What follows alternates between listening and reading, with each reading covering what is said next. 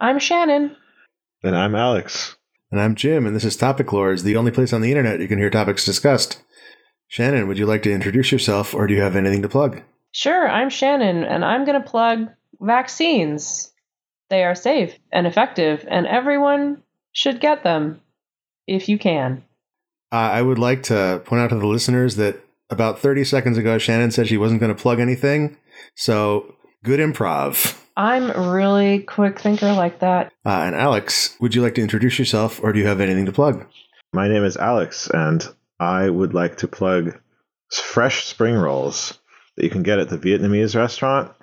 They're like little burritos, but they have like this translucent wrapper, and they're full of vegetables and stuff, and they're really good. Is it like a rice noodle wrapper? Yeah, they're real good. So Alex, I notice, has a pattern of plugging things that he's eaten recently.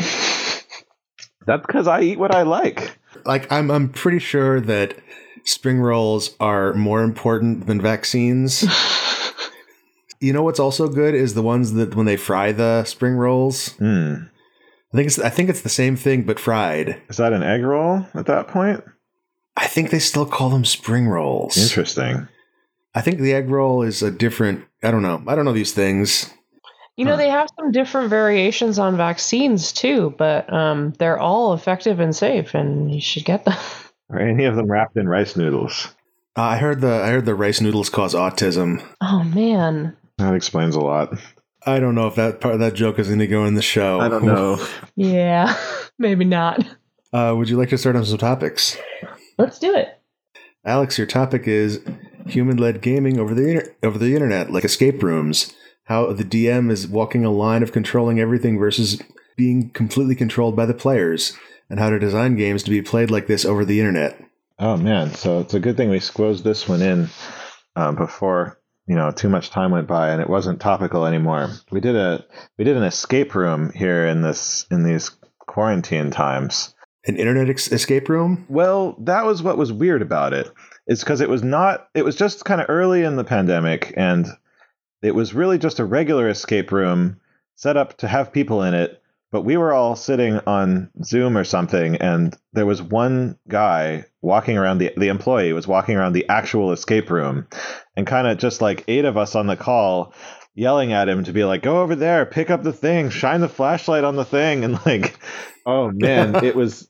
I don't envy having to be that guy with 8 people trying to tell him, look under the rug and open the light switch and whatever. That's really funny. And so I was just like, well, this is kind of cool. And it worked. Like, it was still a fun escape room. It would have been better if we had 16 hands instead of 2. But then I was just thinking, like, this is like a medium. Like, how could we build a game that is not harmed by being people in separate rooms, but instead, like, designed for it? I don't know. Yeah, something more closer to keep talking and nobody explodes. Right. I definitely, to be clear, got the impression that they had built this escape room with the intention of having people come and do it in person, but then when the pandemic hit, had revised it to try to be in this remote format. And they had done some things to try to make it a little bit more accessible. For example, they had taken individual photos of all of the objects, including the bottoms of them, the sides of them. So at a certain point, they would say, here's this area, here's all of the items that came out of this drawer. And there would be these series of photos. So you wouldn't have to have the person pull out every single individual item and flip them over and turn them around and everything. But it was still clearly an accommodation made after the fact to deal with that problem of the person not being there. And I would not be at all surprised if they hadn't run a few games without that accommodation and realized this is not a good system and revised it accordingly. Yeah, I feel like understanding that this game is going to be played remotely in mind, you could lean into that and do, off the top of my head, I can't think of a good theme for it, but something along the lines of like found footage, or like how Kane and Lynch 2, it uses like everything about the presentation like gives the impression that this is like a video that someone like filmed off of their phone and uploaded to YouTube. Huh. That's almost like a second person shooter. Yeah. So I actually, early in the pandemic, had an idea for a game that would take advantage of remote players. I just didn't have the it turned into a much bigger project that I wanted it to be than I could feasibly do by myself. Right. And so I kind of ended up abandoning it. But the mechanic that involved players being in separate spaces essentially was that I wanted them to essentially be operating on a map that was the same map, and they would be moving in turns that were, approximately, they would have different movement speeds and certain things like that. But if they actually encountered another one of the ships, they could only speak to them if they were proximate enough to them, or if they had the appropriate technologies to be able to speak to them. So, for example, early on, if you were within a certain amount of spaces from one of the other ships, the players would be able to send back and forth semaphore flags as images. And that was the only way in which they could communicate. And then once you managed to unlock having a Morse code system, you could do that. If you wanted to board the other ship, then the players could do a Zoom call. So there were certain sorts of limitations to how the players could communicate with each other based on proximity on this map that they were playing on at the same time. I was just trying to come up with something that would make it interesting, the fact that the people were not in the same location. But I think it's very different than sort of the setup that we were initially talking about, where it's more of a players and person who is controlling the game distinction as opposed to a player-to-player distinction. Yeah, I think the player-to-player is a more unique kind of a mechanic that you can play, D&D led games or DM led games like D&D or whatever. And those, scale okay with Zoom, but having the ability to break it into as many breakout rooms or have these, dynamic interactions is kind of a cool thing. I played in a LARP during the pandemic too that was done over Zoom, and I think in the original LARP you would just literally go into different rooms, but we used breakout rooms to simulate that, and it worked very well, I thought. I guess I just really like the idea of unequal information channels that can be created and destroyed between different players based on game, situations. I don't know. That's just a fun mechanic. I don't have a game. That just sounds cool. Yeah, if there is a DM involved in that, I think it makes it challenging for the DM to keep track of it, but it is pretty cool. Yeah, you might need more than one.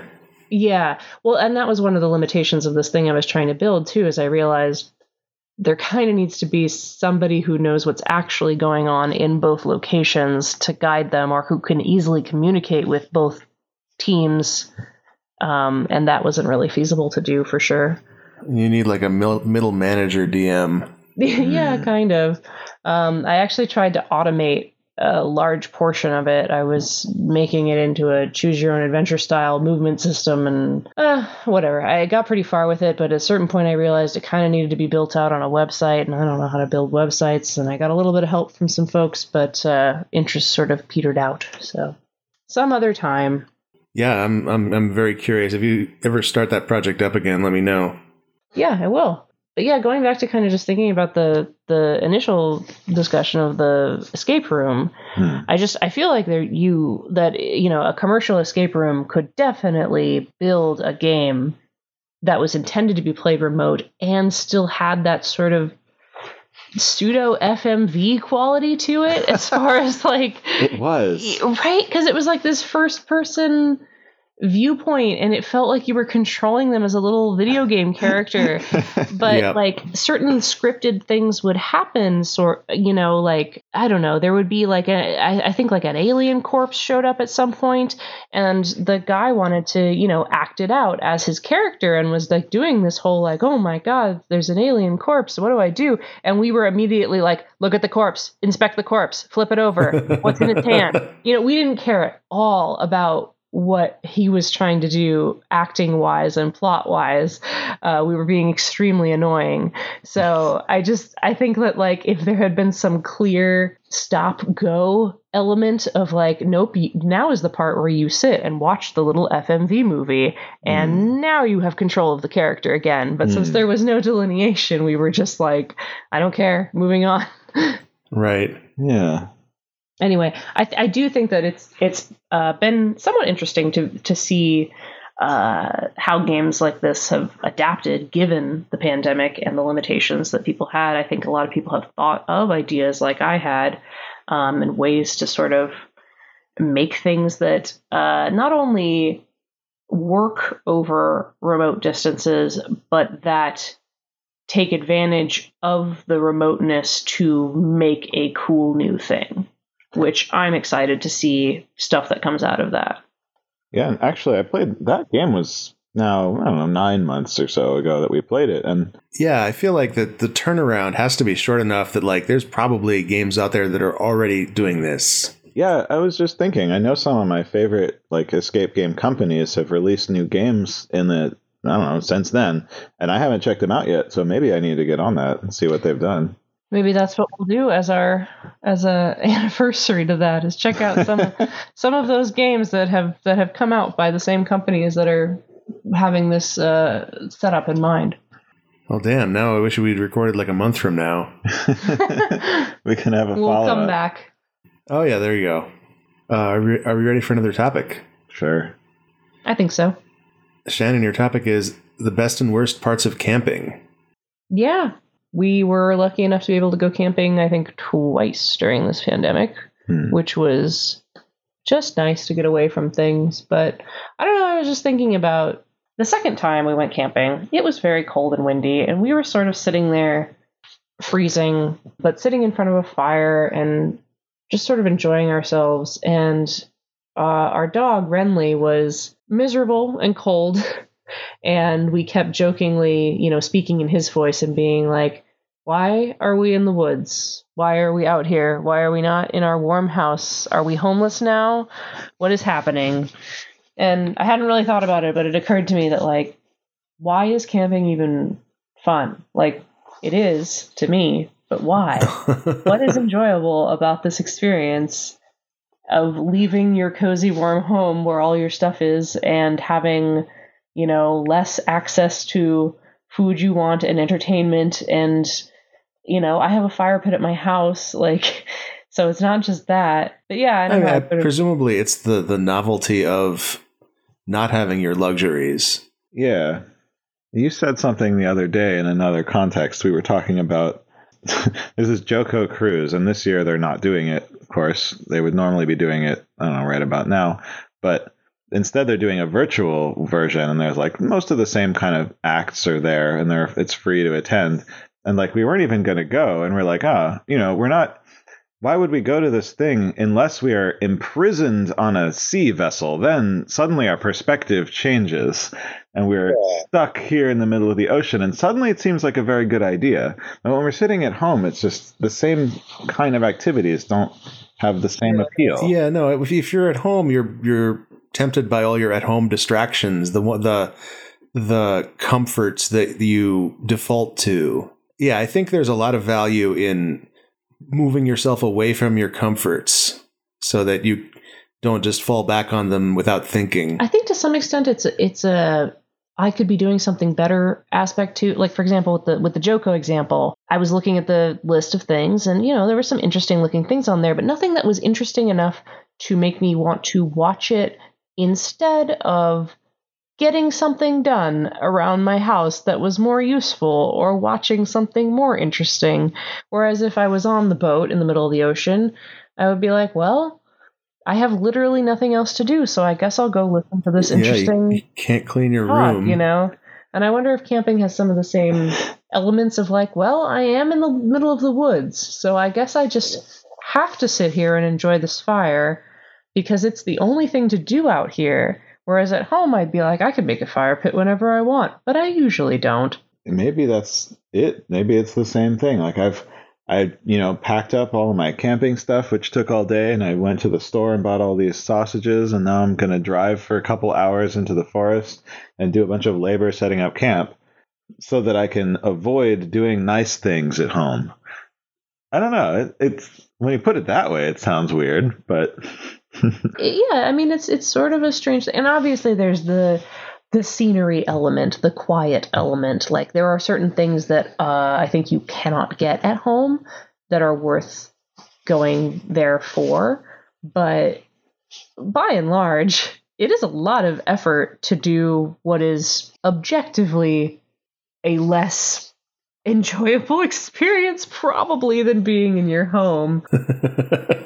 Anyway, so I was just trying to figure out, like, I guess, what is it that makes me want to do it? Sometimes you gotta go look at trees in the dark. We still haven't discussed at all the best and worst parts of camping. Oh, yeah. Yeah, well, I guess speaking to what Alex just said, nighttime? Nighttime is pretty good. Well, we can get nighttime at home. We have nighttime at home. But you know what I mean as far as being outside in the dark is not an experience that most humans frequently have a lot anymore. If you are outside in the dark, it's usually because you're on your way to somewhere inside. So deliberately going outside in a place that is not well lit is sort of a very unique behavior, I think, for a lot of people now. Because even if you're going to go on a walk at night in your neighborhood, there's probably some streetlights, or if you're going out to a concert, it's probably got floodlights. There's just very few opportunities to walk in a actually pretty dark place. Yes, this one aspect that I think I really enjoy about camping is being in the dark, outside, and having that sort of feeling of, to some extent, unease of, here's, you've got your little fire or your little, light here, and around you is darkness and the unknown. It's sort of it feels very connected to how humans must have been before lights were just always available. Right, yeah. But it's it's like going to a museum of what it was like to be an ancient human. Yes, exactly. I'm constantly thinking about pre-industrial humanity when I'm camping, because it's like, this is what it must have been like when it got dark. It just got dark and you had your fire and that was it. Like, your day is over. It doesn't continue as long as you feel like you want it to continue, Yeah. And same thing with the weather aspect too. If it is cold, you better have figured out a way to deal with that cold or raining and vice versa. It's sort of a reminder that, I guess that's kind of what it is a reminder of your comforts. It's making yourself uncomfortable. I don't know. I wonder if it just makes you more appreciative of the comforts that you do have. Yep, there's probably some value there. Yeah, I mean, I certainly feel better after I come back from a camping trip. Like, it doesn't seem like it would just be like, the stripper comes out wearing clothes because then it gets better when she takes them off. I don't think that's all it is. I think there's something to this that people really enjoy of itself. Like, part of it for me is going out to hear, to be in trees where it's really quiet. Well, that alone is pretty cool, because I live in the suburbs where there's freaking noise all the time and the freeway is right over there and you can always hear it. And so being away from that is nice. And then hearing just the sound of wind rustling, leaves and branches and nothing else is really nice for me. And I can it sounds better in person. I feel the same way about going to the symphony or whatever. I have nice headphones and I can listen to music and I do that. And it's pretty good, but it just sounds better in person. And I think it goes really doubly strong for things like rustling branches sounds. Well, the symphony is another great example of something that is benefited greatly by being forced to focus on it. Yeah, I guess you're kind of captured for a few hours in your seat there in the same way that you're captured overnight in your tent. Yeah, and a symphony, you try to listen to a symphony at home or, God forbid, in a car, and it's just it's impossible because the quiet parts are too quiet, and if you turn it up so you can hear the quiet parts, the loud parts are too loud. The dynamics are built for a captive audience in a otherwise silent room. Yeah. I think that kind of happens with a lot of live performances of any type, though, too, musicals or plays and stuff like that. There's now this is making me think of the Joko thing again. There's a vibe that goes with it that's different than, oh, I could do this same behavior at home, but it's not the same. Even if you're doing the exact same activities in a different location, it's not the same because it doesn't have the same vibe. At the very least, even if you successfully, yes, I will pointedly ignore all the other things I could be doing. Part of your mind is occupied doing the ignoring. Yes. I feel like a quintessential example of this is watching a movie at home versus going to the movies, because that's one where it's like literally the same, basically. Like there's very little difference between what you're actually doing, and yet there is a very experiential difference. Mm-hmm. You know, I feel like if you're going to see a movie, you just have a lot more attention for it. And I feel after going out to see a movie, like more inclined to want to discuss it or engage with it, I think, than I tend to at home. Yeah, it's something about just sort of shaking up that environment, I think. Well, and this is something also that I feel like phones have kind of eaten into this phenomenon where no matter, well, and except in movie theaters where you're very strongly discouraged from using your phone, but like in many situations that you would, 20 years ago would have had your complete attention because you had nothing else to do, there is that temptation of taking your phone out of your pocket and pulling to refresh. Yeah, that's true. At least on one of our trips, we did deliberately turn off of our phones for the duration of the camping trip, or the majority of it in any case, which I think would just had to be done in order to actually get the experience that we wanted. Yeah. I've heard stories about Joko Cruise, and I don't know, I have feelings about it, but one thing that always seemed interesting to me was there's no internet because there's no way to get internet on the boat. But what they apparently, at least on one cruise that I heard about, do have is like a Twitter server set up just for, not Twitter, but like a Twitter alike. Yeah. Yes. Set up just for the people on the boat.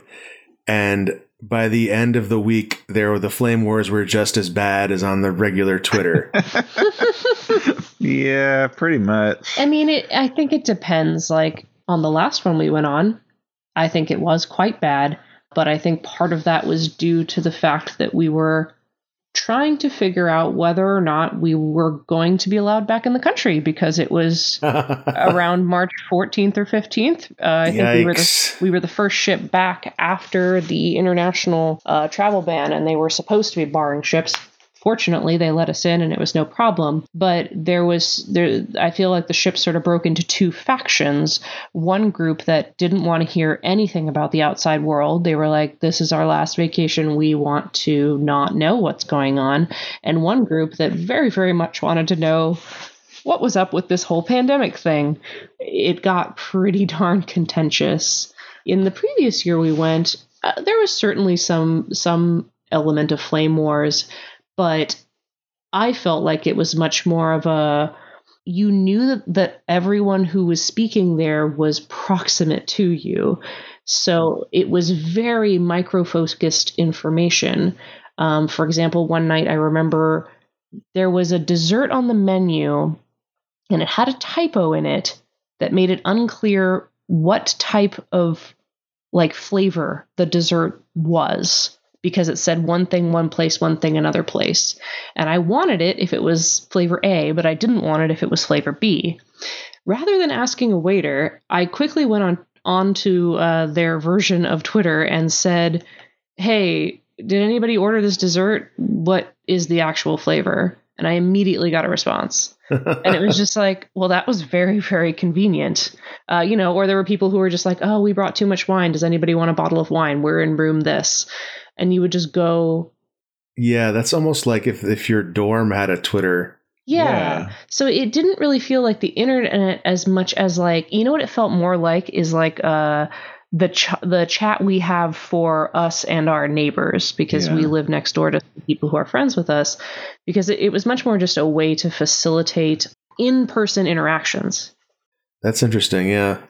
One of my favorite things about it is that because it's like the internet in that you can communicate with anybody in the group, but it's unlike the internet because you can't access any new information. So there'll be somebody like who gets in an argument with somebody over dinner or whatever, and they'll be like, how many Pokemon are there? And they'll be like, I have no idea, but somebody on this boat does, and it's a good thing because if they didn't, we would have no way to know.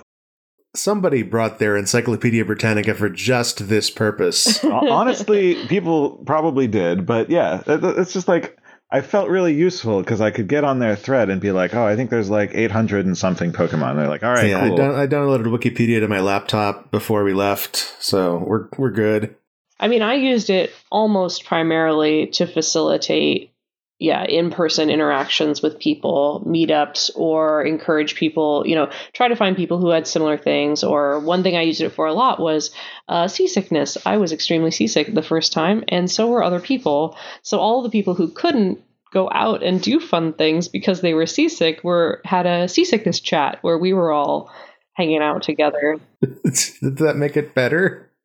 It did make it better. I had good. other people, and it also was great because some people had brought seasickness medicine, and they offered it to people who were in the seasickness chat. So some of us ended up getting help. So anyway, that's a big old tangent, but I think it does sort of tie into the sort of sense of, well, you're not connected to the outside world, but you are connected to this like subset of the outside world. And like, I don't know, it almost makes me think of like a post-apocalyptic scenario where you don't have access to all the information anymore. Only the people in your group is what access you have. So you get things like on the last trip, Tim the virologist. There was a virologist on the ship, and a bunch of people had questions about this whole pandemic thing. So he became sort of a pseudo celebrity in the space. Yeah, Tim the virologist. I bet.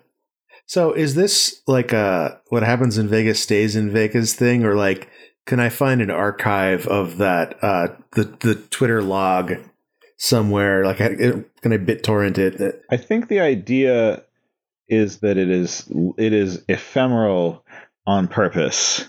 I think that makes sense. This discussion comes up from time to time, but a lot of the time they're just like, no, this is a thing that has happened, and now we will let go. I bet somebody logged it. It's possible. I wouldn't be surprised, yeah. But kind of going back to your point about like the flame wars or whatever, the thing I noticed is that the only time I noticed a big conflict with the group was when the conflict was about whether or not to bring in more information from the outside, i.e. the COVID situation. And I just think that's interesting in light of our much broader conversation here, that the conflict arose out of the debate over whether or not to include more outside information as opposed to relying what you had in the circumstance. So what do you like about camping? What do I like? My likes are mostly theoretical. In practice, I don't like camping. But in theory, I do like being surrounded by nature. I've never seen the Milky Way. I still want to. Oh, yeah, that's amazing. Oh, that'd be fun to go see. Yeah. We've been watching a lot of Yuru Camp.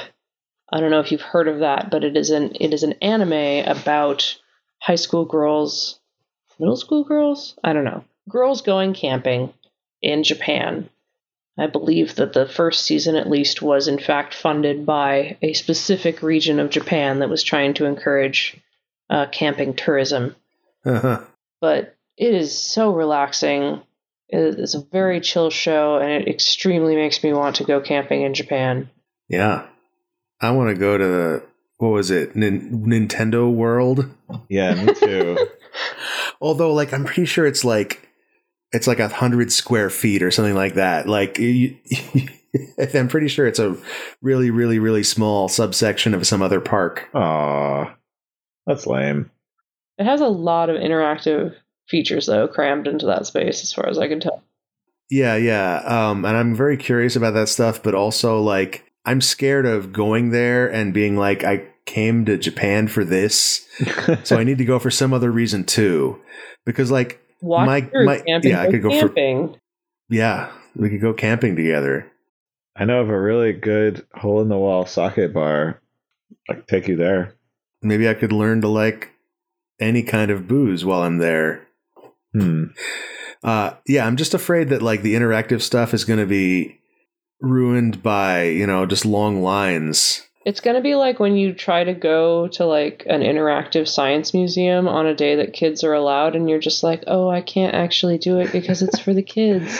So you have to go on one of those like adult nights where they serve booze and no kids are allowed, and then you can actually play around with all the stuff. Right. Yep. And then maybe I can learn to like booze. Yeah, well, you can like the fact that it's illegal to have kids around with booze around. Is that true in Japan as well? Doubtful. I have no idea, actually. In Japan, you're allowed to open carry alcohol on the street, so... That's a fair point. I don't think... Throw it in a kid's face if they give you sass. That's right. Yeah, Japan, they're cool with you drinking on the street and all that, but they're not cool with you dancing on the street. And I think that it's like the reason Footloose. for this is probably just because they've decided you are too drunk if you have started dancing on the street, and that is their calibration to determine when to arrest you. What if I just have a really eccentric walk? Like every time, I don't know, I learned this fact one time while I was in Japan, and one of the other travelers I was with was like legitimately nervous about it. So anytime I did see cops, I would start like just adding a little bit of jazz to my walk, like start kind of like bobbing my head or like walking a little bit more funky and just like making eye contact with her and like making it clear that the cops were watching. I was just trying to make her uncomfortable, but I bet they have different standards for whether white people are dancing. Yes, I was pretty sure that I was not going to get arrested for dancing because I was clearly a white foreigner. You can get away with a lot as a white foreigner in Japan. We had an experience where our guide was trying to get us into a temple on New Year's Eve, and there was like this super long line. I mean, just ridiculously long. Thousands of people. And we were very confused about like where exactly we were supposed to go and what the deal was. And our guide, I don't know how he got over there, but there was a line of police that were making it pretty clear that we were not supposed to go this way. And he somehow disappeared and reappeared on the other line of the other side of the police line and just started like waving us in and was like, just come in. And I don't know if he like went through the bushes or what, but we're a bunch of white people for the most part standing there, and we just walked past the police and they were like, excuse me, sorry, this is the wrong way, in Japanese. And I was just like, oh, I'm sorry. I don't, our friend, and you just kind of like bumble your way past, and they didn't stop us or do anything. And we ended up like at the other side of the line and like merged in with it early. And I felt kind of bad, but I was also just like very confused about what was going on. But yeah, I did. I hear you. This is how you get away with sexual harassment as well. Oh no, I don't like that. But yeah, though the cops were very much just like, oh, we're not actually gonna do anything to stop you. Like if you're going to walk past us, we're just going to allow that to happen. Yeah, this might be one of those things where the police, their job is just to know what the rules are and they have no way to enforce them. Yeah, it sort of felt that way. Yeah, that was sort of interesting though. Or it might be that, like, you know how Japan has like a 99% conviction rate? Oh. It may be that, like, they only arrest you if they're like, okay, this is a super egregious crime. Yeah. Or they have irrefutable proof. Right. Well, also, I can see where they're coming from, too, because, like, I don't know, if a bunch of foreigners are coming at you and it's unclear whether or not they can actually understand your instructions, even if you feel like you're being pretty physically obvious. Like, right. What are you going to do? Physically restrain them? Get out the truncheon. Well, if you're in the United States. Do they not have truncheons? No, he just had like those airplane like sticks. Light sticks, right. Like flashlights with the traffic cones on them. And he was just waving them, like crossing them and being like, no. You could hit somebody with that. We just kind of walked through. Yeah. Are we ready for another topic? Yeah. Yeah. So my topic is shutting off the PC speaker as a service. So I was just thinking about my first real job was early 2000s. I was working for a web design company. And while I was trying to figure out how to be useful to this company, the first thing I did that was useful was there was this timesheet program that you use to keep track of your hours. And like every, 40 or 50 clicks you made in the program, there would be this beep that it would make to acknowledge that you had changed the state of your timesheet. And like every 40 or 50 times you did that, the program would crash in the middle of the beep, so the beep kept happening. This is back when, and I think this is probably still, I think PC hardware still has these speakers in them because the BIOS uses it to convey error messages. But this is the 1-bit PC speaker that all it can produce is a square wave. Yeah, I remember those. And if you get in there and like toggle a bit manually, you can do more interesting stuff. But the way it was almost always used was there's a timer chip where you set the timer, like how fast the timer to run, and the timer automatically toggles the speaker, and that's the beep. And then you have to tell it, okay, now you stop playing a beep. Mm-hmm. But if your program crashes before you tell it to stop playing the beep, it just goes forever. And so I got in there and I used debug.com because this was still when people had DOS on their. You could run DOS programs under Windows. And I wrote a little assembly language program to toggle the speaker off. Oh, man. And this was like, it was like a 6-byte program. And it was the first useful thing I did at this company. Nice. Later on, we lost track of that program. And I replaced it with a 6-byte batch file, which was echo space control G. Nice.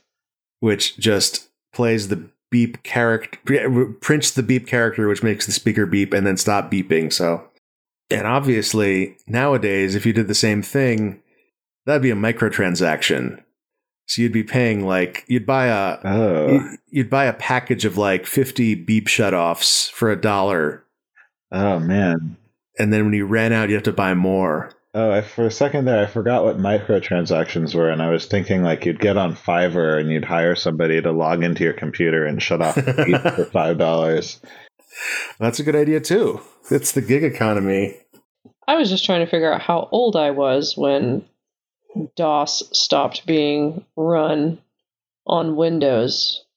Yeah, it was Windows 2000 when they brought the NT code base over to the consumer. So I think it was literally the turn of the millennium. Like Windows ME was still based on the Windows 95 branch. So you could still run DOS programs under Windows ME, but not under Windows 2000. Okay. So I was like 13. There you go. I mean, I wasn't writing a lot of DOS programs, to be fair, but I remember it, and I had like a freaking old crappy computer that my parents had that they would let me use my fucking whatever kids games that I don't remember the name of, but I loved. Yeah. Scunny the Squirrel, Save Our Pizzas. What was the one? The guy, I don't know, there was a Mirage involved. Prince of Persia. I'm almost certain that like I could hum some of the music from it even today. I don't know, there was a kid and you jumped around, you swung over pits. You swung? Yeah, you swung over pits. It was 2-dimensional platformer. And you were a kid and it was DOS? I don't remember exactly if it was DOS. I didn't make these sorts of distinctions. Are we talking about like a 5-pixel high art or like a thing that you can recognizably tell what it is art? No, you could recognizably tell. And it had like it had a fake Star Wars crawl at the beginning, I think. Nice. And there was a word like invader in it. Oh, was this Invasion of the Vortigaunts? Was this Commander Keen? Commander Keen, yes. Thank you. That's what it was. Yeah, Commander Keen is a fun series. That's by the same people who made Doom. Really? Really? I didn't know that. Yeah. Huh. Yes, it was Commander Keen. Yeah, that was a pretty solid, like, back when it was a big deal for the PC to play a game like the NES. That was a pretty solid platformer. And there was, we had Doom 2. So when I say I play these games, let me be clear. I was a girl, and the games had been purchased for my brother. So yeah, you weren't allowed to actually touch the I wasn't keyboard. allowed to actually touch them in any way, shape, or form. I was only allowed to stand by and annoyingly watch over his shoulder until he yelled that I was being too annoying and I got kicked out of the room or whatever. You're girling up this video game. Your hysterical room is causing it to fritz out. Come on. To be fair, you were pretty annoying, but I don't think it was because you were a girl. Wow. No, I didn't even have, I didn't have that kind of, I don't know what to call it.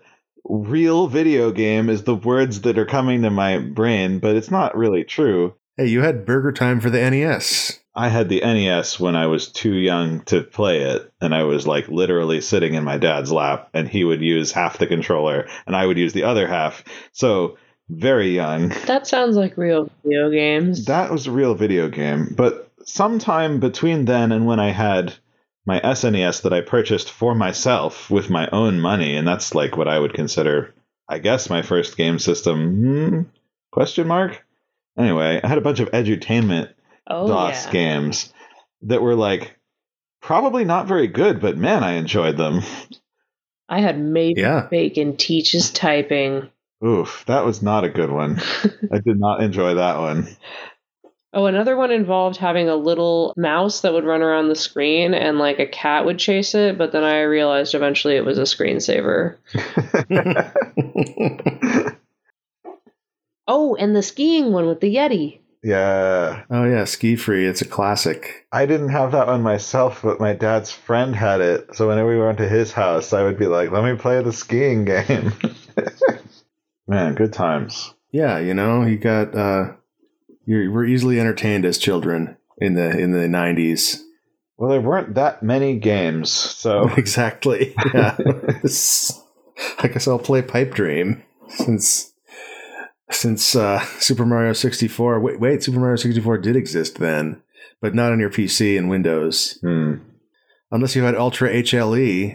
I couldn't even convince my dad to get a frickin' CD-ROM drive for so many years after. Well, luckily, the Nintendo 64 is cartridge-based. Well, I also couldn't convince him to buy me an N64, so... Okay, yeah. I'm sorry.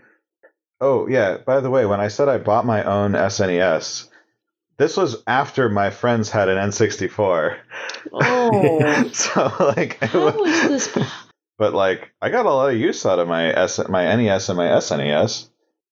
I'm looking at them right now. They're still on my shelf. You were playing the SNES while your friends were playing Mario Kart 64? Yeah, I would go over there. Sorry. And we would play Smash Brothers and GoldenEye, and then I would go home. But I had good games. You'd be like, though. this is the real shit. Here's Pac-Man 2, motherfuckers. I also had bad games. Oh man! Wow. Are we ready for another topic? Ooh. Let's do it. So we are going to be watching Call Me By Your Name by Lil Nas X. Am I reading that right? That's correct. Sounds right to me. That's how it's pronounced? Well, I never asked. All right, I've never seen this before, so I'm told I'm in for a treat. Alex and I have seen it, and I'm looking forward to seeing it again. And slower. I can appreciate all the details. Oh, maybe we should try one of these days watching it at 2x playback speed. That might be good, too. Ooh, yeah, then you could do the whole Dark Side of the Moon or something. I'm going to count down to 3, and we hit play on 0. 3, 2, 1, 0. And we're off. This is a very unrealistic set of clouds here. They seem to be hugging the sun. Giving it a big hug. Aww. We start off with the order of Call Me. Opening titles. I was going to say I've never seen a music video with opening titles in it, but usually they just appear in the bottom left corner. No, it has the director and everything. The directors, I should say. Well, yeah, X was involved heavily in making this music video. I understand that he used still frames from SpongeBob to help illustrate what he wanted. That's very good. Yes. I could see that in the color palette, maybe. Man, now I want to have the director's commentary. This sounds really interesting. Right? I'm curious to know, honestly. So where do you think we are, Jim? This is clearly ancient Greece covered in pink flowers. All right. Yes, could be. Could be. And here's the snake that represents Satan tempting Eve from the Garden of Eden. Oh my God, there's a tree. That's a cool tree. Yeah. It is a tree. It's like made of seashells. And here Is this our protagonist, this is our Lil Nas protagonist X? here. Protagonist Lil Nas X singing a song. Got a pink guitar. This is exciting. I've only seen this once, and I just watched it with like half my attention. And so now getting to like really drink it in, this is like pretty cool stuff. Yeah, so I remember the first time I watched it thinking... for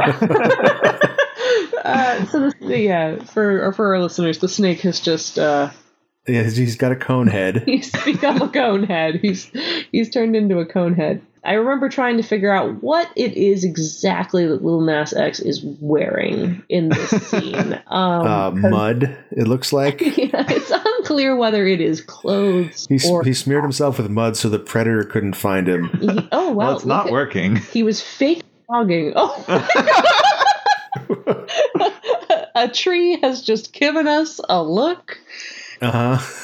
Oh, The no. flower- Oh my God, also it's the gonna give cone us head. a It's look. blooming. Flowers are giving us a look. The mountain's giving us a look. And Everyone's got a look. Lil Nas is still fake running, Yeah, that's a very, very slow jog. even in slow motion. You can tell it's a fake jog. Oh, here comes Conehead Snake. Conehead found him. Does it say like Adidas on his chest? Is this promotion? So what is happening in the story here, Jim?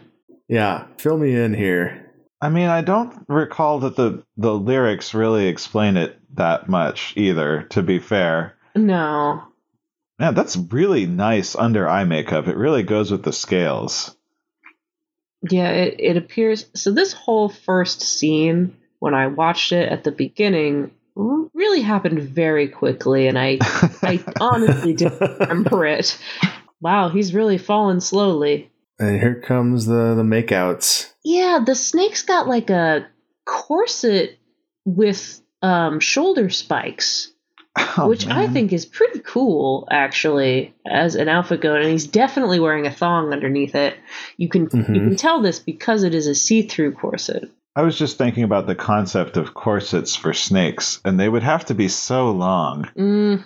Yeah, to get that back support. And the world's lowest lick of belly button. I didn't see the Aquaman movie, but I imagine that that's what the Aquaman movie armor looks like, right? Honestly, pretty much. We got a very slow push in on maybe that's Greek. It looks more or less like ancient Greek. Oh, we're on to our next scene. Marge is looking really... Marge Simpson here. Yeah, nice coif. And there's our protagonist again in... And then there's like mini Marge on the right. Yeah. With the smaller version of the same hairdo. Yeah. Hasn't grown out yet.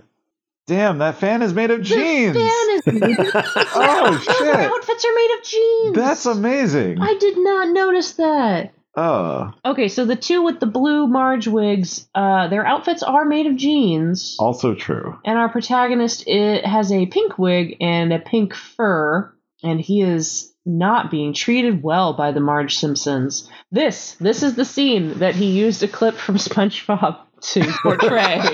I think it had Patrick chained up in a Coliseum type setting. The staff is jeans. The staff is jeans. Oh, man. Everything is jeans. I have to believe the hair, since it's the same color as denim. Also denim. So these are the denim police that have taken our hero Lil Nas X to denim jail. For his fashion crimes? Of not wearing denim all the time. I guess. Well, I'm not sure he was even wearing clothes in the previous scene. Are the nails also made of jeans?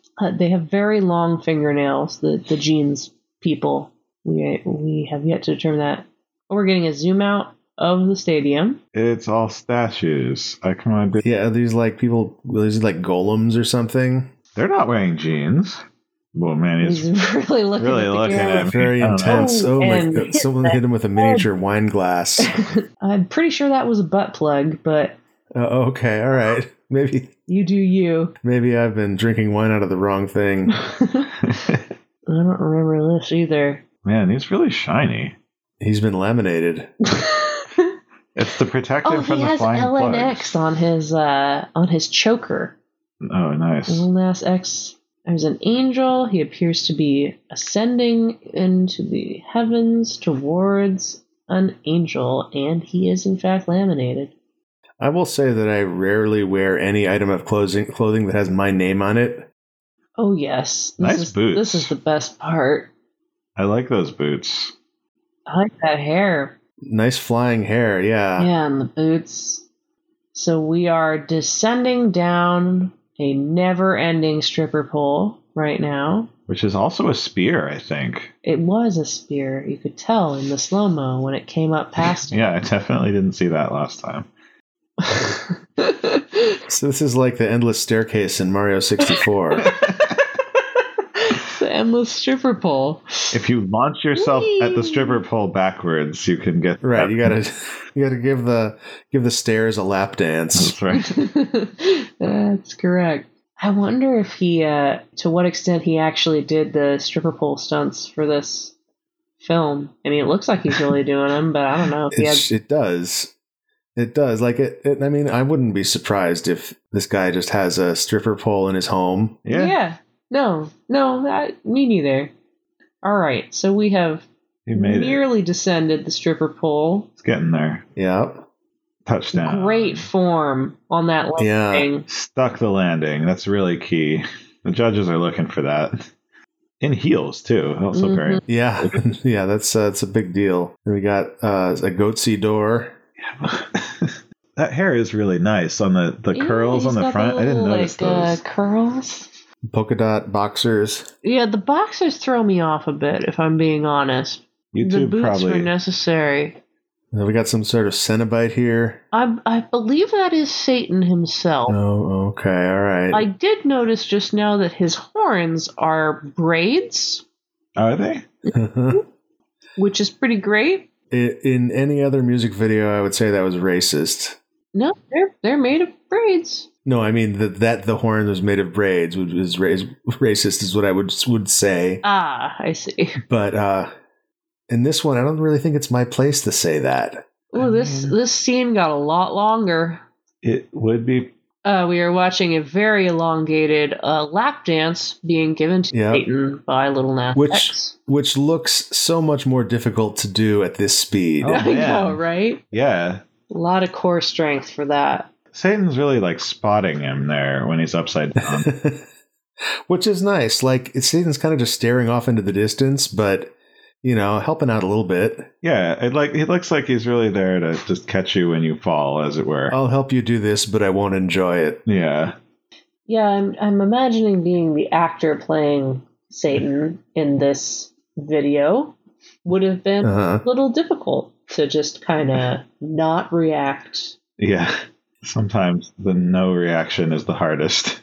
So far, I haven't seen Satan make any facial expressions at all. And he probably won't. Right. Well, it looks like he just made a dead expression, so that's different. I guess that's true. Oh, it was braids, but also removable. I think they call those extensions. Ah. Lil Nas X is Satan now. Oh, Oh, wow. it's pretty fresh. It's a good look.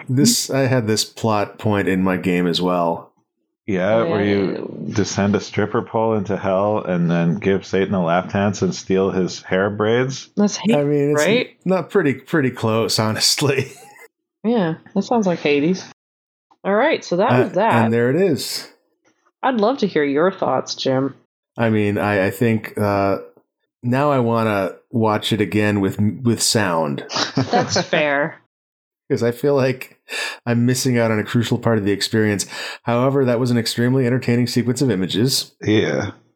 I think you gained something by seeing it in slow mo. I think when you watch it with the music, it's it's all going to make sense. You're going to know what's going on. You're going to know that the judges were wearing jeans, and I feel like that's probably important context for whatever. I think this is another great example of, Alex, you were saying when you watched this video, it was like you were only half watching it, and I feel like that's my normal way of watching things, but like something like an excuse to focus on, like deep focus on a particular piece of media, it allows me to enjoy it more. Yeah. Yeah, you get to see the details. Yeah, like that was some artisanally crafted metaphor and whatever in each of those shots, especially at the beginning. And I feel like it's wasted if you're not actually looking for it. if you're not looking at it. Yeah, maybe. The makeup on the Snake Man is honestly quite impressive. Yeah, it was cool. And there's a lot going on the outfits, just on all fronts. One thing I'm going to knock them for is they did all this, a little bit of like CGI stuff and makeup stuff, like all this cool imagery, but they had a very tight zoom in on the snake licking little Nas's belly button, and he did not have a forked tongue as far as I could tell. I feel like that was an oversight. It's devil's in the details, they say. Anyway, I really like the imagery of riding a stripper pole into hell. Just a lot. Yeah. Yeah, it's classy. Yeah. Do we want to do one more topic? What do you got for us? All right, Shannon, your topic is The Birds the first genre zombie film? I would argue yes. Tell me more. So, zombie films... So I took a zombie film class when I went to Berkeley, because that's what you do in Berkeley, is take all these weird little side classes for fun.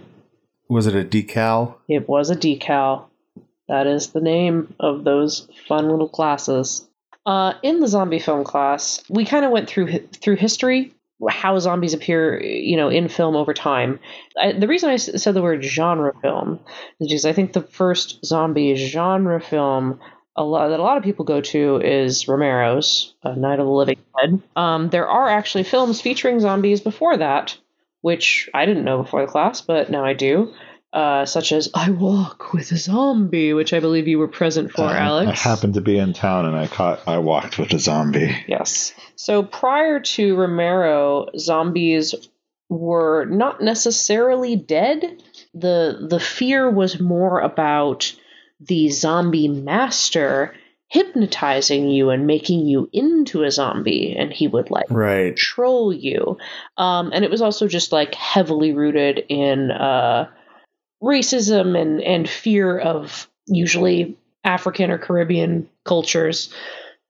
Would you say like the genre zombie, is that appropriating Caribbean culture? I don't think so. Because it's just it obviously has the roots from the zombie in that culture, but it's very different the way it is portrayed, essentially. And I think it takes a lot more from the concept of a ghoul, which I would say a ghoul is something that is not necessarily just from that culture.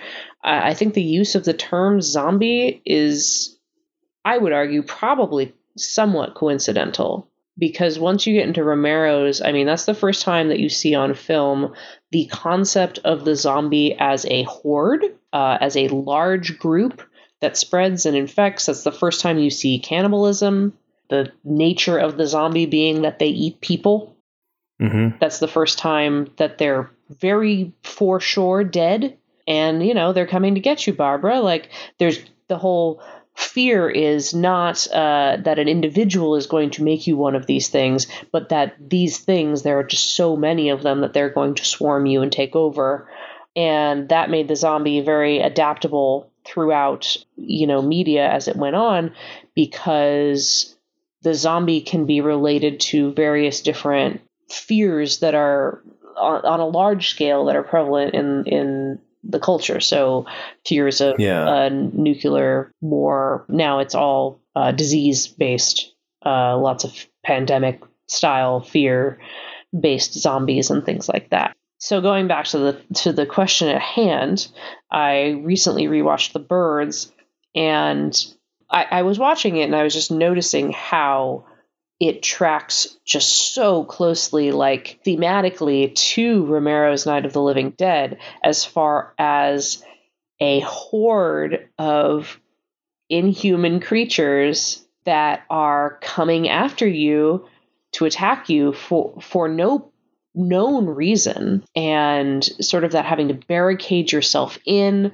while this horde entity is coming to attack you, and also the concept that it is like a new phenomenon. Like, this is not something that has existed in the context of the world in the film, and now it is suddenly happening, and we don't know why. We just know that we have to defend ourselves from this horde, essentially. Yeah. And it really just matched up so well that I was just like, I literally was thinking like, I wonder if they'd seen Night of the Living Dead. And then, of course, I looked it up to check, and it came out significantly before Night of the Living Dead.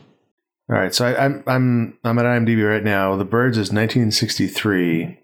Night of the Living Dead was at least 10 years later. 68. Yeah, 68. So there's a lot of resonance there. Like, there's a lot of similarities, and I do think Night of the Living Dead probably takes more from The Birds than it takes from the older idea of zombies. I would agree with that. Yeah. But I do think that, like, Night of the Living Dead adds I think there's a really important tweak to that idea, which is that these things used to be your loved ones. Yes. Yeah.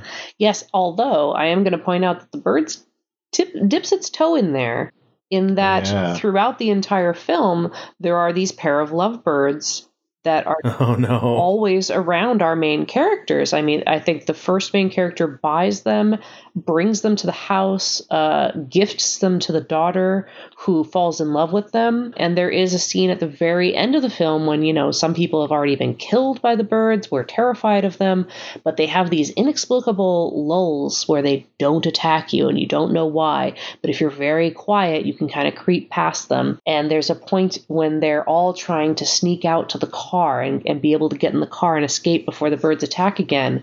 And the little girl comes out of the house with the freaking lovebirds and is like, can we bring them? And so I know it's like kind of a stretch, I think, but there are clearly these pets that this kid adores that everyone is now side-eyeing. And there are certain scenes where, like, one of the adult characters is like giving the birds a look like, I don't know if I can trust you anymore. So even that, I think, a little tiny bit carries over into that same concept. Yeah, I can see it. Now, if I remember right, in the Romero zombie movies, it isn't a contagion, right? Like, no matter how you die, you come back as a zombie. I believe that's true. I think they end up tying it to like a comet or some kind of nuclear attack or something like that. But it is a worldwide phenomenon and it just happens. Yeah.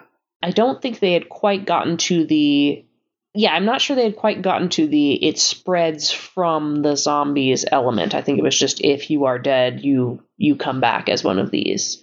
Well, that's like, right. Too. In the birds, I don't think they never figured out what caused the birds. They were just like, it's just happening all over the place.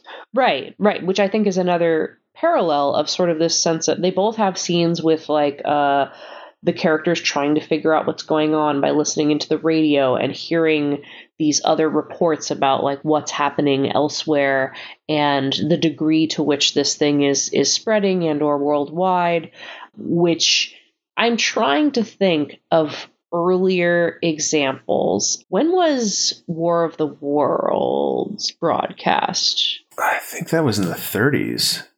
Because that's sort of the closest earlier thing that I'm aware of that could track with this sort of concept of, at the very least, a worldwide event. Yeah, the radio drama was 1938. Okay, gotcha. Yeah, that's sort of the closest one I think that like ties into that theme. But that one I think is very different in the sense that it is dealing with an invasion by an outsider, which I think would have been pretty prevalent, given that you're in between world wars there, to have this sort of drama about an outsiding invasion force versus this concept of just this unexplainable thing is happening to the world and we all have to deal with it and it's not anybody's fault in particular, is sort of a different thing, I think. And then there were some other aspects too that really paralleled. They both, for example, have a female character who is presented as the main character, who becomes essentially completely catatonic and useless after being attacked by the enemy, whether it be a bird or a zombie, which I just thought was interesting to see that played out almost identically in those movies. Maybe that's just what women were like in the 60s. That is certainly the implication, is that that is the case.